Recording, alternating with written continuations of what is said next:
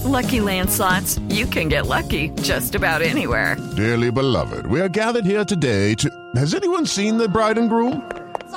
Sorry, we're here. We were getting lucky in the limo and we lost track of time. No, Lucky Land Casino, with cash prizes that add up quicker than a guest registry. In that case, I pronounce you lucky. Play for free at LuckyLandSlots.com. Daily bonuses are waiting. No purchase necessary. Void where prohibited by law. 18+. Terms and conditions apply. See website for details. Lucky Land Casino, asking people, what's the weirdest place you've gotten lucky? Lucky? In line at the deli, I guess? Aha, in my dentist's office. More than once, actually. Do I have to say? Yes, you do. In the car before my kids' PTA meeting. Really? Yes. Excuse me, what's the weirdest place you've gotten lucky? I never win and tell. Well, there you have it. You can get lucky anywhere, playing at LuckyLandSlots.com. Play for free right now. Are you feeling lucky? No purchase necessary. Void where prohibited by law. 18+. Terms and conditions apply. See website for details. Hello, it is Ryan, and we could all use an extra bright spot in our day, couldn't we? Just to make up for things like sitting in traffic, doing the dishes, counting your steps, you know, all the mundane stuff. That is why I'm such a big fan of Chumba Casino. Chumba Casino has all your favorite social casino-style games that you can play for free anytime, anywhere with daily bonuses. That should brighten your day a little. Actually, a lot. So sign up now at ChumbaCasino.com. That's ChumbaCasino.com. No purchase necessary. VGW Group. Void where prohibited by law. See terms and conditions. 18+. Hello and welcome to a new episode of Talking Snooker with Phil Haigh and Nick Metcalf. Once again, live in Sheffield to talk about the game we all love. Yeah, a little bonus episode here, throwing an extra one in during the World Championship. And we're in a very unique and special place, aren't we? We really are. We are in the Ronnie O'Sullivan shop, Phil. Literally a few yards away from the legendary Crucible Theatre. As if we don't give listeners enough already. We're chucking in bonus episodes now. And we are delighted to be joined here at the Ronnie shop by a man who has made a big impression in this sport over the past decade. Most notably playing an instrumental role in the huge growth of the Seniors Tour. With the World Championship coming up at the Crucible this week, we thought it was ideal timing to speak with the chairman of the World Seniors Tour, Jason Francis. Jason, it's great to see you. How are you? Yeah, good morning, guys. Great to see you as well. On the second most day in Sheffield Snooker. Obviously, the most important will be next Sunday when we crown our champion. But yeah, great to be in Sheffield. Great day. Perfectly set up for a great final. And, you know, the city's buzzing. Tell us about this shop then, and this is what you set up in recent times. This is the first year it's actually been on this site, isn't it? Yeah, so probably for the past 5 or 6 years, Ronnie and I have been talking about things we can do to embrace his legacy that doesn't actually involve him having to go and pot balls. So, you know, we had an idea a few years ago to properly look at sort of launching merchandising, signed memorabilia. We know how much people love getting their autographs and signed things at the exhibitions we do, and this was just taking it one step further. So we partnered up with a company in Sheffield who already have a memorabilia shop in Meadowhall a couple of years ago, and we said, look, do you fancy partnering with us, looking at an online store all around the year, but also while Sheffield's on, actually doing a proper sort of, I would say it's not a pop-up, it's more than a pop-up, but, you know, putting a semi-permanent store here so the fans can come in and not only sort of get some memorabilia, but see some of Ronnie's sort of knick-knacks and memories of his years playing the game. It's amazing stuff, and I don't know if this was the plan, I assume it was, but you've tapped into sort of his running vibe as well, and I think that you can tell a lot of this stuff here. I assume that goes well, because it looks great. Yeah, so the one thing Ronnie said was, you know, he absolutely was behind doing this, but at the same time he wasn't prepared to have substandard clothing. So, you know, people will say, oh, well, I can't find a T-shirt for $4.99. Well, with all due respect, we're not Primark. You know, the running range, Ronnie has he's picked out the clothing. It is all the dry fit stuff. It is the stuff that he would wear around. So hopefully our stuff isn't going to shrink through one wash in the washing machine. So you say it's a semi-pop-up. How long are we here for? Well, we're here for a couple of months during the championship. This will cover the World Seniors as well, so we'll probably be here permanently till the end of May. Obviously, the online store operates 24/7 all year round, but we are now looking at plans to replicate this at more tournaments, and that might be in the guise of a pop-up shop like this, where we can work with a local council, take over a vacant store for a couple of months, or it might be a case of an actual mobile touring exhibition sort of van. So there's a few things sort of up in the air we do, and then embracing more than just Ronnie. You know, we know that you'll see in here as well, it's not just Ronnie stuff we do. You can pretty much come in and get something signed or seen by a number of the snooker legends. How did the idea start of this shop? Was it sort of conjunction with you? You both had the idea at the same time? Was it coming from you? I know you're a big sort of your business head on. Was it Ronnie sort of wanting to sort of develop his whole sort of range, and he's always talking about business interests outside of snooker? How did it come about? Well, I think we were finding, come 2016, which is a kind of year, Ronnie was meant to be not playing many tournaments that year. And so we booked in loads of exhibitions. And then he ended up entering all the tournaments as well. So we had an unbelievable year. And we really began to understand that the merchandising and the memorabilia side of the business can be incredibly valuable. Plus also, you have the authenticity. We know that half of the problem sometimes of securing sporting memorabilia is the provenance. So being able to personally get something signed by Ronnie, being able to know that it's an official store, and being able to have a price range which will be for, you know, you can start at a lower end here and you can spend as much as you want. You know, ultimately, if we've now started saying, well, you know, if you want an exhibition worn waistcoat that he's physically worn, if you want his practice balls, if you want, you know, to buy his snooker cue case, then you know, we can embrace it. And there are collectors out there, but there's also fans. So again, the start of it was really about, look, this has got to be easier for you than having to pop balls. I mean, Ronnie's not far off 50. And yet the expectation is still, even here, and again, you know, one bad session, he could easily have been in the final here today. So to be doing what he's doing at his age is remarkable. And to look at the sort of distance between his first and last world title, I don't think you'd find that in many other sports, where you've had a world champion with 20 years between winning. So this is one of a number of things we're looking at, which, as I say, involves him actually not having to go out there and pop balls. And this, I'm sure you could talk about this for a long time, but what is it like to work with Ronnie O'Sullivan? Challenges, positives? How do you find it? Well, how long have we got? How long have we got? No, listen, it's I say that my role with Ronnie is filtering chaos and trying to put out the fires before they come. You know, one of Ronnie's biggest faults is his generosity. So you can very quickly turn up at a tournament and it can start off being me and him, and suddenly the circus is in town because someone who's sort of a friend of Ronnie or wants to come and see Ronnie, and whereas what Ronnie probably should be saying is, look, I'm here to win the World Championship. I'll see you in a couple of weeks for a dinner. Away from that, you know, he's so generous because he understands they want to come and see him and they want to be at the World Championship, and suddenly we end up with an entourage. Yeah. So I think part of my job over the last, well, as you say, it is 10 years now, has been being able to manage that, but also be respectful that ultimately he's the player. He has to decide. I don't want anything I say to ever be thought that I could have cost him a match, a victory or a defeat.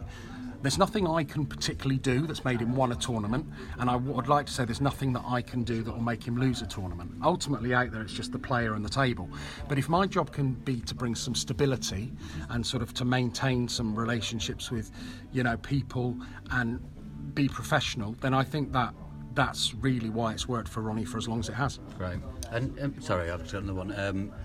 Did it come about, if I imagine this story, that you were running some shows and his kids were going to see the shows? Is that where it came from? It is the most bizarre story. So before my life in snooker, I can't remember that, by the way, I used to run a children's theatre company.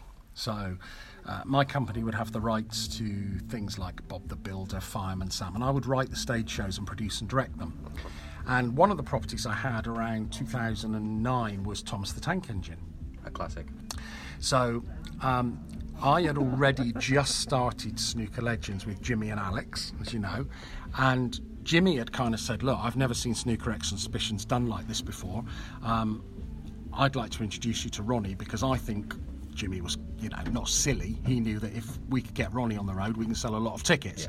Yeah. But sadly, Alex had passed away by then, and there was a gap, and Snooker Legends was still quite new. So I met Ronnie at an exhibition they did, and we started chatting, and he kind of asked me what I did away from snooker, and then I went, little Ronnie's the biggest Thomas the Tank Engine fan in the world. So I went, if he ever wants to come along to a show, and quite often you say these things to people thinking, they'll never hear from him again. Of course, like the next day, we want to come. Little Ronnie wants to come. And so, little Ronnie was here. I call him Little Ronnie. He's not. He's taller than Big Ronnie. Yeah, he's not so little anymore, he's like 6 foot tall. But at the time, we're talking 10 years ago. He's 6 years old. So we had a show in Dartford, and he came along to it. I think Ronnie was quite impressed at the scale and the production, but the really funniest thing was we'd partnered with an American. I digress a bit, but we'd partnered with an American company, so we were running the tour in all the UK and Europe, and they'd started the tour in the Far East and America, and these trains were like a ton and a half. They weigh as much as a snooker table, but they were literally insured for over £1 million each. These were unbelievable bits of kit, right? But they had latex, fully moving animatronic faces. Wow. So whenever they were not on stage, they had to have a cover put over them, and there was always a big sign hung around it: "Do not touch the face," because if you touched it, if you ripped the latex or anything, it was about $100,000 to repair this thing. Wow. So of course, the funniest thing was we brought little Ronnie to the show, and we got him to go up on stage at the end, and he went up and started pulling on the face. So I'm like, oh my Lord. So I've only just met Ronnie. Ronnie stood there, his kid's having a great time, hanging off Thomas the Tank Engine's face. All my staff and all my stage management are having absolute horrified. Yeah. And then the funniest thing ever was that we got away with it. There was no damage done. But I went back to the show a few sort of weeks later to check in on it, and as I went backstage after the show, the sign that was hanging around sort of Thomas's head, which said "Do not touch the face," had also underneath it, "Unless you're son of a snooker player." They'd written it on it. So yeah, it was very funny. We got away with it. Good. But obviously you developed a big relationship with Ronnie, and been there for so many of his glorious moments. If you can bring it right up to date, if you don't mind us asking, how's he been since his defeat here? Yeah, I think he was gutted. I think that the one thing you don't have to sort of let me tell you is that he knew he was in a winning position. But that takes nothing away from the way Luca played. I've never seen anyone sort of play like that against Ronnie here. This place in Sheffield it either makes you or it breaks you, and I think the people who sort of come through and can handle it, they become real champions. It can be defining. People say it defines their career if they're successful here, but it also can define the way they play in the future, because there's no harder place to play. So I think that he came up against someone that played unbelievably well, but I also think that he's incredibly disappointed, because if you look from the outside, there was an opportunity there this year. And just thinking generally about, it's sort of the $1 million question. We get different noises from Ronnie. What do you think about what he thinks is his future in this sport? Is it many, many years to come? Is it 5 years? Is it more fluid than that? Ronnie's involved in so many different things now. The difference with Ronnie, I think that he's embraced a lot of things that a lot of sportsmen don't do until after they finish their career. So, every year, we get the offers for the Jungle, the Strictly, the Masters, all those come in. You actually get Strictly? Yeah, I think he's had them all over the time, but certainly the Jungle almost every year. Yeah. And I think at one point he made a mistake of saying, if ever I was going to do one, it was Big Brother or something. So then, every time that was on, it would come round. So it's not that he can embrace things where it would take sort of weeks away, but like he's done the documentary, which is sure to come out. The book took a lot of his time. The masterclass he's been doing with Alan McManus. There's a lot of things, the memorabilia, the exhibitions, the shows. There's a lot of things he's been doing that really, as a top-class sportsman, he shouldn't have time to be doing those things. So, Ronnie's work rate is absolutely incredible. You don't see him off in Dubai lying on a beach. You don't see him, he's generally busy all the time. So Where he goes, we're talking about things all the time. He's certainly not finished as a snooker player, but I think he realises that, he cannot keep defying logic forever. There's going to come a time where he's not the world number one. It almost happened here. And there's going to come a time where there won't even be a debate about whether he is the best snooker player in the world at that moment. There comes a time where people would still probably say now, OK, Ronnie O'Sullivan on his day playing his very best is still the best snooker player in the world, and he can play again. Give it a few years. They used to say that about Stephen Hendry. No one would say now Stephen Hendry's the best snooker player in the world. So time stops for no one, and ultimately, where Ronnie's been quite clever, he's already seeing that coming. He's not going to wait and then, I've got nothing, I better start this. He's already embracing those things. Yeah. I'm sure we could talk about Ronnie for ever and a day, but we'll move on to the seniors. Yep. Tell us about when it starts, just give us the basics so people know where to get tickets, how are they going? Yeah, well, we're, touch wood, I'm hoping this will be the most successful World Seniors event ever. As of this morning, we've sold over 4,000 tickets. We've got the strongest field ever, there is no doubt about that. We have got some new players again this year, which is great, and a few current professionals that have just fallen off tour coming into this. How they cope with a single table at the Crucible, which is another thing that people don't realise. They'll something like, Mark Davis has been at the Crucible so many times, he's an outright. Mark Davis has never played in a single table setup at the Crucible. No. There's many different factors, so we're going to have a really healthy crowd in, we know that. Other things I'm really proud of, we're launching Seniors of Sheffield Day on Friday, which is a new initiative around my 50 for 50 scheme. So we've got 650 local people, ageing population, living in sort of isolation, vulnerability. I've teamed up with Sheffield Age UK. We've got 650 of them coming on Friday. So when Joe Johnson goes out to play, he'll play to a full house. Yeah. I mean, that'll be incredible. But we're also doing good things. We'll have 15 other Sheffield charities represented. So although it's about them coming and seeing the snooker, that day's also about them coming, networking with each other, seeing what Sheffield is doing for the ageing population, and realising there is help out there. I mean, my fellow director on Seniors, Rohit, he's done some unbelievable research, and there's a staggering amount of people that can go 5-6 days without seeing another human being in that ageing. So if we can do a little bit on that, and on the other side of it, we've started working with the care workers charity. The care workers get very much forgotten because they're the people generally who are caring for these people, and that's where there is a massive gap. So we've got the care workers charity as well. So I know that once the event is on, the snooker will kind of take care of itself, but the other things we're trying to do in the city are important as well. Yeah, absolutely. And I remember you telling me about that initiative a few months ago when I came down to the 900. It's a superb one, very impressed with all of that. It's another great thing about the city of Sheffield and its special relationship with snooker. There's a lot of talk about when we may or may not move away at some point, but there is something special here, isn't there? Listen, undoubtedly there is. I think I've seen a lot of kind of back and forth this week. I mean, whether Barry spoke to someone in Qatar or not, you never know. If he didn't, it was a brilliant marketing move, because what he did is he motivated Sheffield into a response to basically, what everyone wants is a bigger venue in Sheffield. Let's cut to the chase. Yeah. As lovely as the Crucible is, and it happens with Wembley, it happens to all these places, part of the issue that this venue has at the moment is that it's just not big enough. And what's happening is that because of the lack of capacity, some of the real snooker fans are being squeezed out of that. If this was a 2,000-seater, if this was an Ali Pali, there'd be plenty of scope to put in those more reasonable price tickets to allow any snooker fan to come. Because you're squeezed on capacity, the demands come from the corporate world and embracing the hospitality. That's where you've got the disconnect at the moment. So let's hope that they do manage to do something. I mean, there's not many. I mean, going back to my theatre background as well, there's not many cities in this country that would have two theatres next to each other. Yeah. And to sustain two theatres is unbelievable. Now, the Crucible used to be what we call a rep theatre. So they would have a visiting company of paid actors who work all year round just putting on and then the Lyceum would be what we call the receiving house. So if Grease is on tour or Rocky Horror, they'd come into the Lyceum. Now, there'd been an argument to say that, the rep side of things has disappeared a lot. You know, could the Crucible be built upon? Could it become a permanent home of snooker?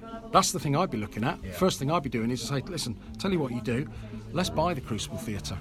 Let's buy it, let's turn it into the head office of World Snooker. Let's expand it to get our 3,000 seats in. Let's use the Pons Fordiero as permanent qualifying. Let's actually make Sheffield the home of snooker and have everything based here. That'd be one way around it. Then again, I'm not in charge. I like it. I don't mind it at all. Well, I mean, we had Brian Wright on here, didn't we, a few days ago, Phil? We'll probably talk about that more. What a marvellous guest he was on so many different levels. Now, he complained quite strongly, as have many fans to us, about ticket prices for this tournament now. Are you particularly careful now with how you market and price your tickets? Because there are some fans that I think may... And we'll tell you the lineup in a moment for the World Seniors coming up one particular night, absolutely mouth-watering, that might think, hang on a minute, the World Championship's getting a bit expensive for me, I might have to buy a ticket for the seniors instead. Well, let's hope so, Nick. I mean, ticket prices only become a problem when you start selling out. Okay, and that's any promoter will sell that. And all promoters say, the perception is, we love the fact it's a sellout. Well, we don't, because we've probably could have sold one more ticket. Okay. So a sold out isn't a great sign. Any promoter will tell you that. Now, unfortunately, at the moment, we don't have the pulling power of an O'Sullivan or a Judd or a Robertson to be able to command those ticket prices. And the same thing, but at the same time, we also don't have the capacity problem. We're not filling every seat so far. So therefore, you can come to the World Seniors for £15. I mean, I took my wife out yesterday for a coffee, and 2 coffees cost us more than £15. Do you know what I mean? So sometimes you have to put things... That must have been London.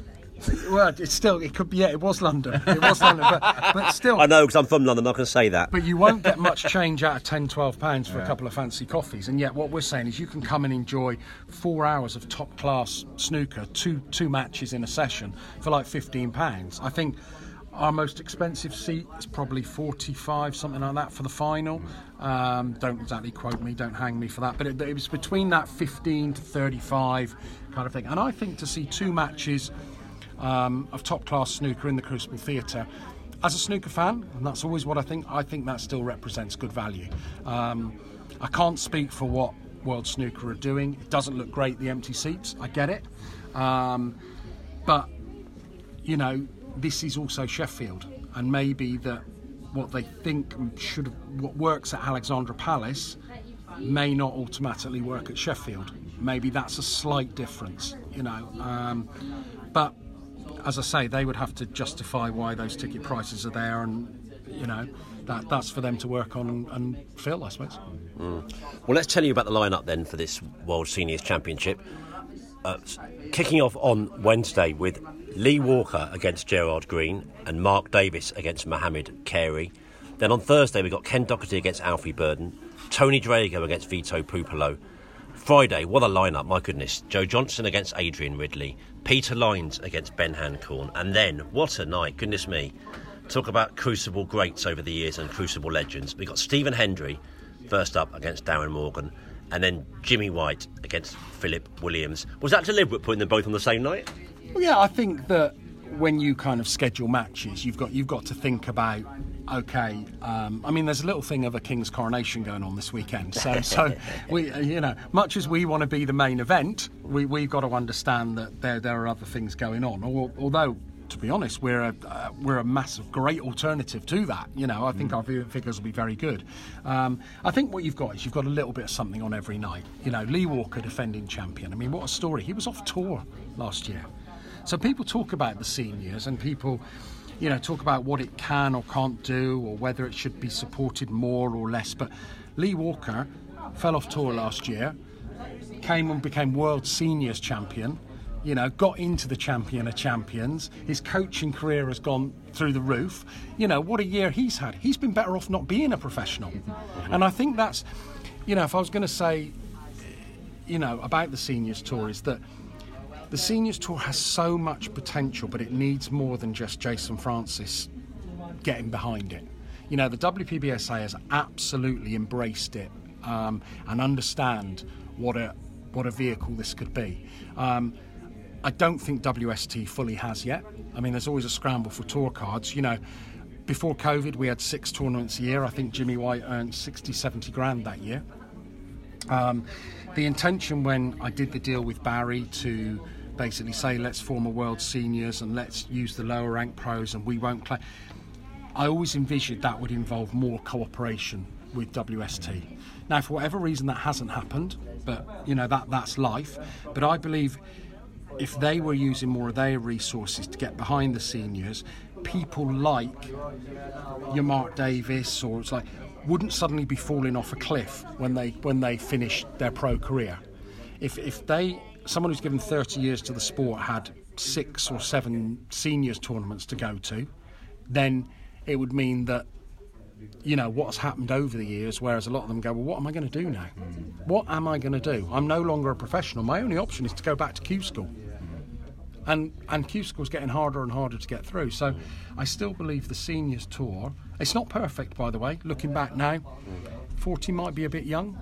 You know, when I started the seniors tour... I have said that on this podcast, and I wonder whether it should be 50, bearing in mind that most of the greats winning the biggest titles in the game are in their 40s, which is a bit unlucky for you in some ways. But listen, that's a valid comment now. I'd say back in 2015, when we formed World Seniors, there weren't 40-year-olds winning major tournaments. Right, so you are talking 8 years ago. Ronnie was 38, 39. Yeah. No one, I think, expected this run of, and I would still say you take the class of '92 out of the tournaments that have been won in their 40s. It's perhaps not as dominant as you think, but I absolutely accept you've got Robertson. I think turns 40 as he's 40 now.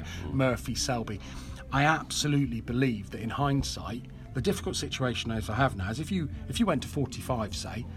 What you can't do is punish all those amateur players who've supported the tour or have been waiting to get to 40 or at 40, 41 who now think, oh, that's great, now I've got to wait another 4 years. And they've got no snooker for 4 years. Now, the bigger argument is, should their focus be on the seniors tour or should it be on having more amateur snooker for them? So, I mean, they can't just rely on seniors. But I don't think, given what's happened now, I would absolutely agree with you. I think there's a big argument that 40 might be too young to be a senior. You know, in my darts it is 50, but we started it at 50. Darts is a slightly different, but I've still got the same issue in darts. I mean, Peter Wright is over 50. Yeah. He was world champion last year. So it's never going to be perfect. But also, it's not easy to just say, oh, sorry to those. I don't even know how many tour players we've got between 40 and 45, or even 40 and 50. But I know if I turn around tomorrow and said, oh, we've decided it's now going to be 50, we'd probably decimate 100 tour players overnight. So is there an argument to say, okay, it's slightly older if you're a professional? I mean, the big clamour at the moment is that we're punishing success. So Dominic Dale last year had been invited to the World Seniors because he was outside the 64. Then I believe Wembo got suspended or whatever, and he won a match. He got a walkover in the World qualifiers. Yes. He was due to play Wembo, got a walkover. Then he got himself back in the he got to 63 or 64. So we punished his success and took him out of the World Seniors. Now you have people like Mark Williams, who's a great advocate for saying, look, why not let them all play in it? Now what a perfect storm that would be for me.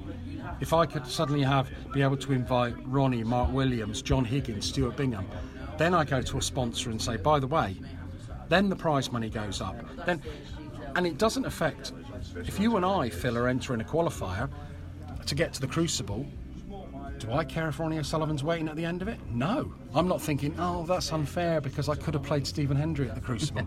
No, I'm at the Crucible playing snooker. Give me Ronnie O'Sullivan. Do you know, so I'd like to see it all opened up. Now, I believe from the other side of it, there would have to be some considerations where, at the moment, we obviously don't clash events, and I get that. But for me, I don't see any reason why, even if it was former world professional champions or any pro over 45 or could be invited, still not take any opportunities away from our qualifiers.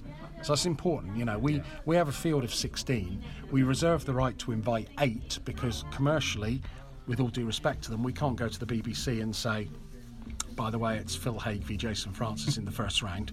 would you like to put that on prime time? I've seen you play, Phil. I know you're not that bad. But I don't think even QVC would buy the rights up to that one. But you take my point. The whole Seniors Tour would benefit massively from me being able to invite all of the Pro Tour, not being excluded from inviting the top 64. Sure. You mentioned the BBC there. I think it's fantastic, the deal you've set up with the red button online. How did that come about, and how did you come up with the idea? Well, I can't take all the credit for it. Obviously, there's still this whole thing that Seniors is me. I mean, I'm the kind of face of it. There is a board behind it now. We co-opted David Murray onto the World Seniors Board a couple of years ago, who comes from the BBC. He was the rights person who used to do the deal with Barry many years back, and Rodney Walker before that. So he helped sort of facilitate the meeting. Obviously, securing the Crucible and securing the fact it's on the back of the Worlds, that worked very well.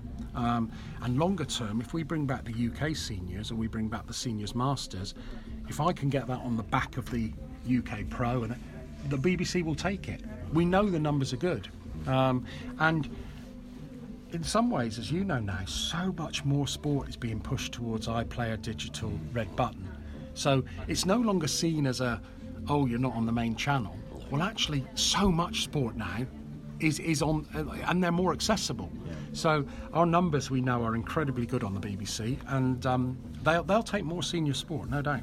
Do you have any issue, and I don't want to sound patronising to people, but the older generation will be an older generation watching snooker in general, but especially senior snooker. Have you had any issue in sort of getting over the red button and online?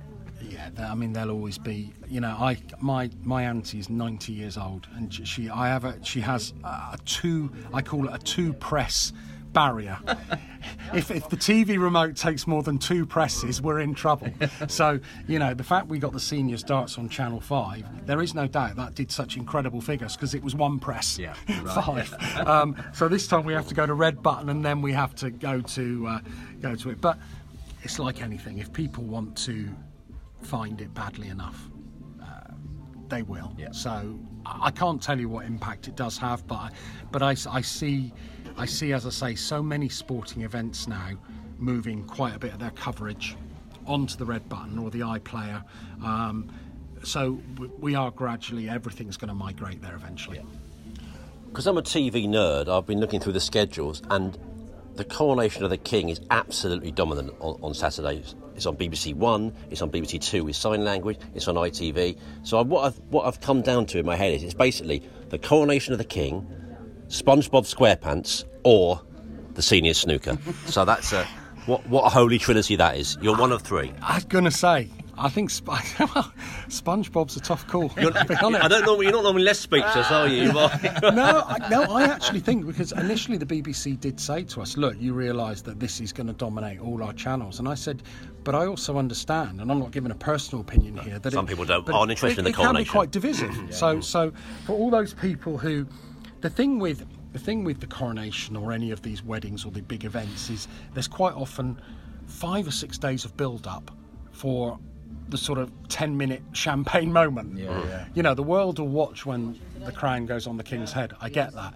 Not all the world might not be watching the build-up on Wednesday night, going back over Prince Charles's childhood in Scotland School or whatever. So I think we'll actually pick up quite a lot of viewers. And as I say, the other thing happens is that people watch 2 things at once now. Yes. They have the TV on and they have the laptop on, or they have the iPad on. So again, we don't live in a world where people have to make a single choice anymore. Absolutely. If we want to move on to seniors, unless you had anything else on there, Nick? I think it's time to talk the 900, isn't it? I mean, goodness me, I know you were there, Phil Haig, so you saw it first at hand. People were watching that in their numbers, weren't they? You had a nice slot, late at night, great for night owls like me, and you had some very entertaining snooker. How did the idea come about?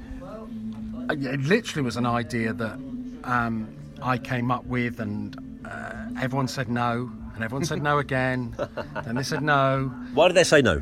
Well, just because, there's a lot of established people already have a commitment to snooker on their channel. So, you know, I live in two sports dominated by matchroom. Let's cut to the chase. And a lot of these people have very long existing relationships with Barry. So therefore, and I'm certainly not the new kid on the block, but it's sometimes hard to get through the door to even be listened to. So it's about perseverance. It's about being in the right place at the right time. I had an opportunity to do a pitch to Sporty Stuff. I came up with the concept of the 900. You know, one of the things snooker can't do is give you a finish time. And that's a real challenge with television. Real challenge. And even you find it here, when, you know, the moment BBC will cut away from a match and everyone will scream, but what they don't realise is more people would have been screaming if Hairy Bikers didn't come on. We live in a very kind of insular world where we live in the snooker world, but ultimately there are a lot of people out there who want cash in the attic, who want homes under the hammer. So the beauty of the 900 is that we could go to them and say, look, we'll give you a 3-hour programme. Timing-wise, great for you. I'm glad you loved it. It killed me. It started off, I was thinking it's great. I can work in the day, go to the club at 8:30, do the pre-production, finish at 1. What I didn't quite understand is I was still then having to be up at 8 or 9 in the morning for work. And over 25 nights, that takes its toll. And that's one of the challenges I kind of face. You know, a lot of what I do is driven by me and my personal time. And I'm not 20 anymore, and it was tough. It was tough. Doing 25 nights was tough, but there is no doubt we found something. We captured something. And what we did do is we gave TV exposure to probably 70 to 80 snooker players who've never even been on television before. And towards the end of the sad thing was, by the time we got to week 7 and 8, it was doing brilliant TV numbers. But we went from a standing start. So, but yeah, I mean, it was a breath of fresh air. It was long overdue. I can't be the saviour of amateur snooker. That's the other problem I'm dealing with, because we've done it once now. It's everyone like, oh, come on, do this for that. Now do something for the juniors. I can't do it all. I don't have a matchroom team. You know, it's still very much driven by me. So, if anything, the message from that 900 season 1 is that other people within the sport should see that there is life outside of professional snooker, and there's certainly enough quality in amateur snooker to make it a watchable product on TV.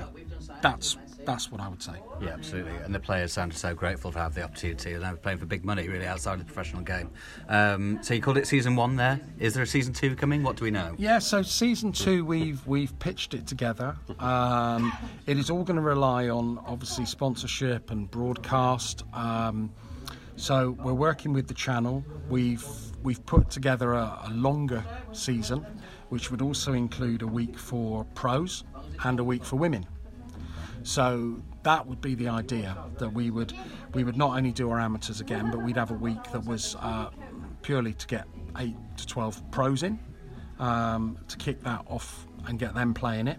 Because I do truly believe outside of that the 900 could be something that could catch on with people, because the problem with snooker is if you and I go for a lunch hour, we might get one game in, we might get halfway through the second one, and you're always against the clock. And the beauty of the 900 is we don't get that many in, Phil, do we? No, but we could go to a pub and say, look, we know we can have 3 games of the 900 and still have a chat. Yeah. So we can have a best of 3, or we can play 3 because they're going to be 15 minutes.